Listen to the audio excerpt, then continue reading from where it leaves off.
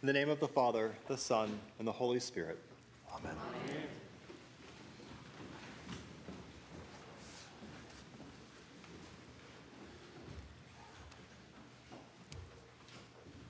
What troubles your heart today? For me, the list is long, and it's not pretty. I think about all the litanies and prayers we had offered in the last couple years for the violence and suffering in the world, too many places to mention. I think about gun violence and racism, poverty. I think about Iran, Russia, North Korea, increasing tensions around the globe. I think about those grieving and mourning the death of a loved one.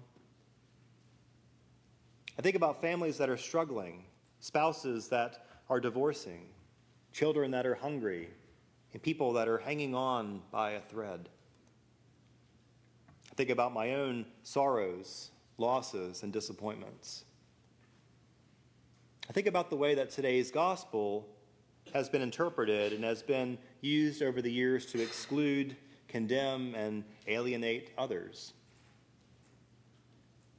So despite what Jesus says about not letting our hearts be troubled, my heart is troubled. I suspect yours might be too. What might you add to that list? What is troubling your heart today? None of us get through life without a troubled heart at some point. I don't think we can look at the pain of the world today, the suffering of a loved one, or our own wounds and hurts, and not have a troubled heart. At least I hope we can't.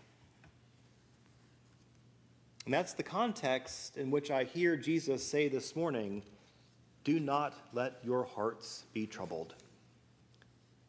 It's not really that different from the context in which Jesus first said these words that night of the Last Supper.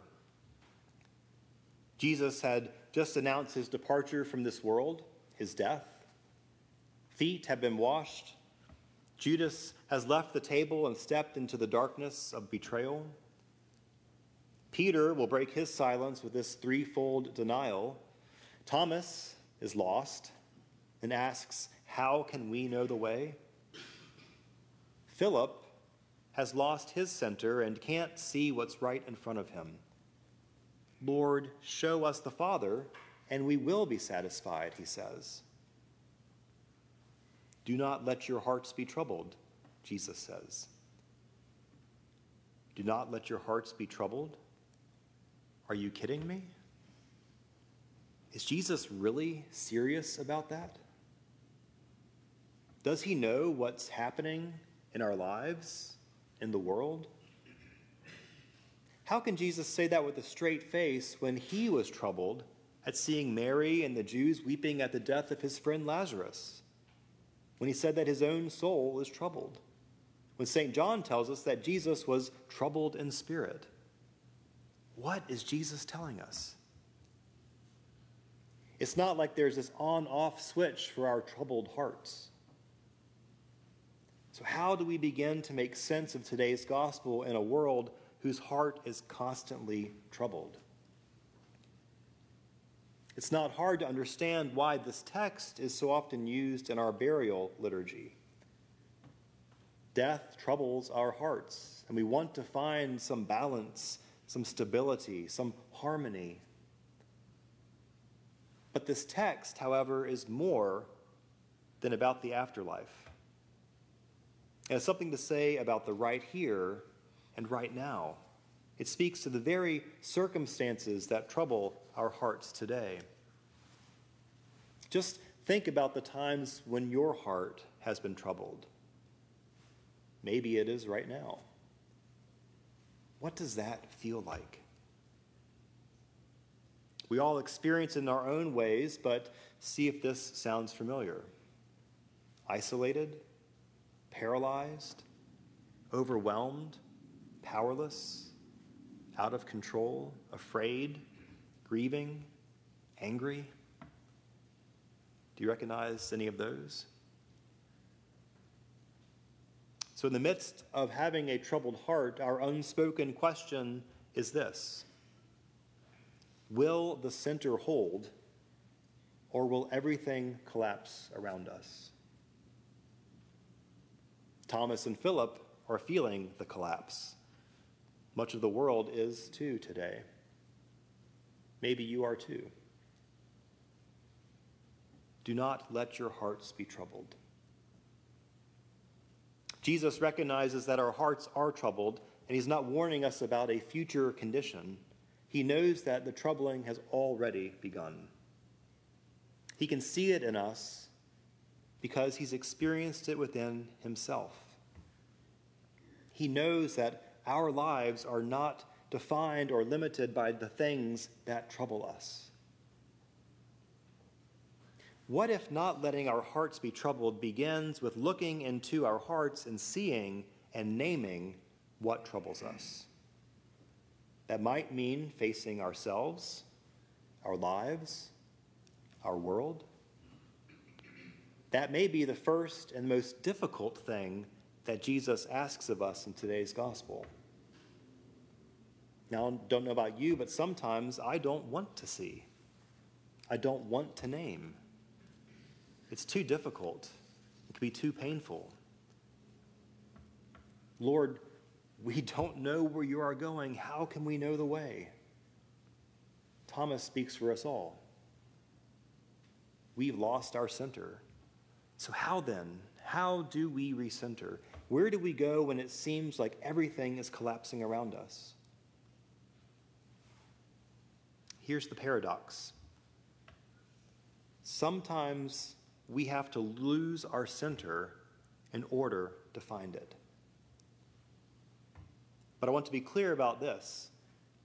I'm not suggesting that God purposely de-centers us. De-centering happens. It's a part of life. It's part of the human condition. Sometimes it comes out of circumstances we didn't create or choose. Other times, it is a consequence of our own choices and our actions. But regardless, Jesus says that that is not a place to stay or a way to live. It's not the life he lives or the life he offers us. So if your heart is troubled, then it is time to re-center. Recentering does not mean that our hearts won't be troubled. It doesn't necessarily fix the problem, whatever that might be. It does, however, mean that our lives are tethered to something greater than ourselves. It means that our hearts are held secure by the divine life, and we are not left to free fall into the abyss. Jesus is reminding us that there is a center, and it's not us. It's not America and her laws and constitution. It's not the church and her creeds and doctrines. It's certainly not our successes, accomplishments, position, or power. We do not have to be the center, and we don't even need to make one. In fact, we can't. Instead, we awaken to it. As Jesus himself said, we already know the way to and the place of this center. Lord, show us the Father and we will be satisfied, Philip says to Jesus. But you see, Philip has bought into this lie that the Father is somehow apart from or outside of or distant from himself. But the center, God, is with him, is with us. The Father's house is here. The kingdom is here. Wherever you go, there is God. Whatever you face, there's the center. Regardless of what troubles, God is there. Not because you are the center, but because God is with you. In the language of today's gospel, the center is the Father's house, and there are many dwelling places in this house. In the Father's house, there's a dwelling place for every troubled heart. But remember, I'm not talking about the afterlife. I'm not thinking about some sort of celestial dormitory for those who have enough right belief and right behavior. I'm talking about the dwelling places as the ways God's life intersects our own. Mercy, forgiveness, justice, compassion, healing, love, beauty, hope, intimacy. These are the dwelling places for troubled hearts, places we find recentering in God. Every time we live into and express these divine attributes in our way of being, with our words or by our actions, we regain our center. We restore balance. We take up residence in the Father's house. So what in you today needs recentering? In my Father's house, there are many dwelling places. How might centeredness, balance, and harmony within yourself help you see and respond to your troubles or the troubles of the world differently? In my Father's house, there are many dwelling places. What if in the midst of troubles, your heart could maintain a normal rhythm and beat with God's life? In my Father's house, there are many dwelling places. How comforting to know that there is always a place prepared for us by the one who loves us most, and that we are always, always welcome home.